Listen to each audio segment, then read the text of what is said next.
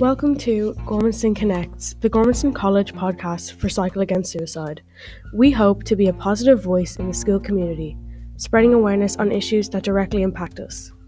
This episode, we'll be talking about the work of Cycle Against Suicide, how to support someone we think might be suicidal, and the importance of coping with stress as an adolescent.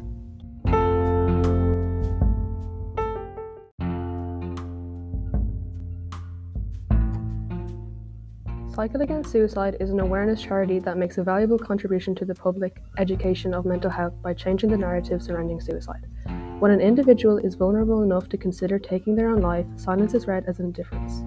With hundreds of people dying by suicide in Ireland each year and research indicating that thousands more contemplate it, we all have a role to play to collectively address the challenges that suicide presents. In a bid to save more lives, Cycle Against Suicide, through its programme, sets out to change culture and create a society that openly talks about suicide to allow people to speak up and seek help. It's okay not to feel okay, and it's absolutely okay to ask for help.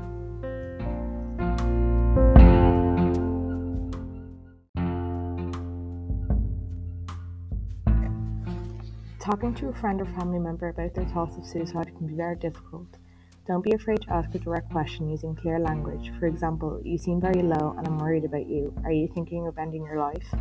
Asking such a direct question won't give the person the idea to take their own life. Any thoughts of suicide the person might have will have developed over time. By asking the question, you will give the person an opportunity to open up to you and talk.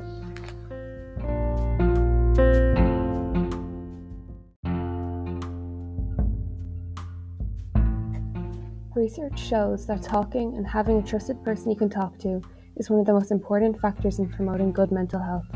Research also shows that people facing mental health challenges often feel they do not have anyone they can talk to or rely on to be there for them. And even when they do have someone that cares about them, they are reluctant to engage because they don't think other people would understand what they are going through. Stress is a normal reaction to a situation where someone feels scared or anxious. Learning healthy ways to cope and getting the right care and support can reduce these feelings and symptoms of stress.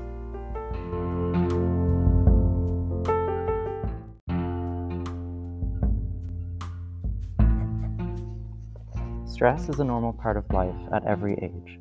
I decided to look into how stress affects adolescents and how to cope with this stress. In the short term, stress can push a child to practice for their piano recital or inspire a teen to study when they'd rather be out with friends. However, chronic stress is different. If ignored, long-term stress can add to a long list of physical and mental health problems. This stress can cause high blood pressure, weaken the immune system, and contribute to diseases such as obesity and heart disease. It can also cause mental health problems such as anxiety and depression. Disorders such as anxiety and depression are becoming more and more common in youth. Stress in young people doesn't always look like stress in adults, but like adults, children and teens can find healthy ways to cope. Together, young people and their parents can learn to spot the signs of excess stress and, with the right tools, manage it. For young people, tension at home is a common source of stress. Divorce or family discord can cause stress, as well as big life changes such as a new step-parent or new home. School is also another frequent source of concern for kids. There are many signs of stress that must be recognized in order to move forward, such as the following. Irritability and anger. Young people don't always know how to describe their feelings, and sometimes tension bubbles over into a bad mood. Changes in behavior. Sudden changes in behavior can be a major sign of stress. Trouble sleeping. A teen having trouble sleeping can also be a big sign of stress.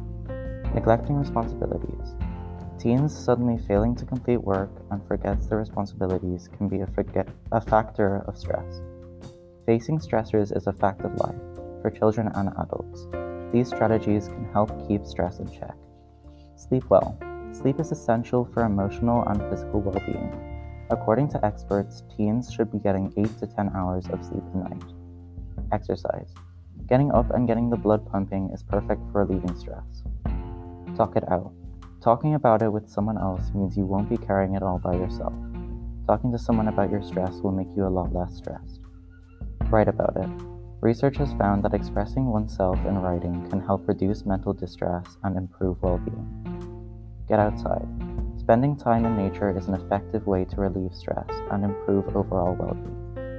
Parents can also help by showing kids how they cope with stress and setting a good example.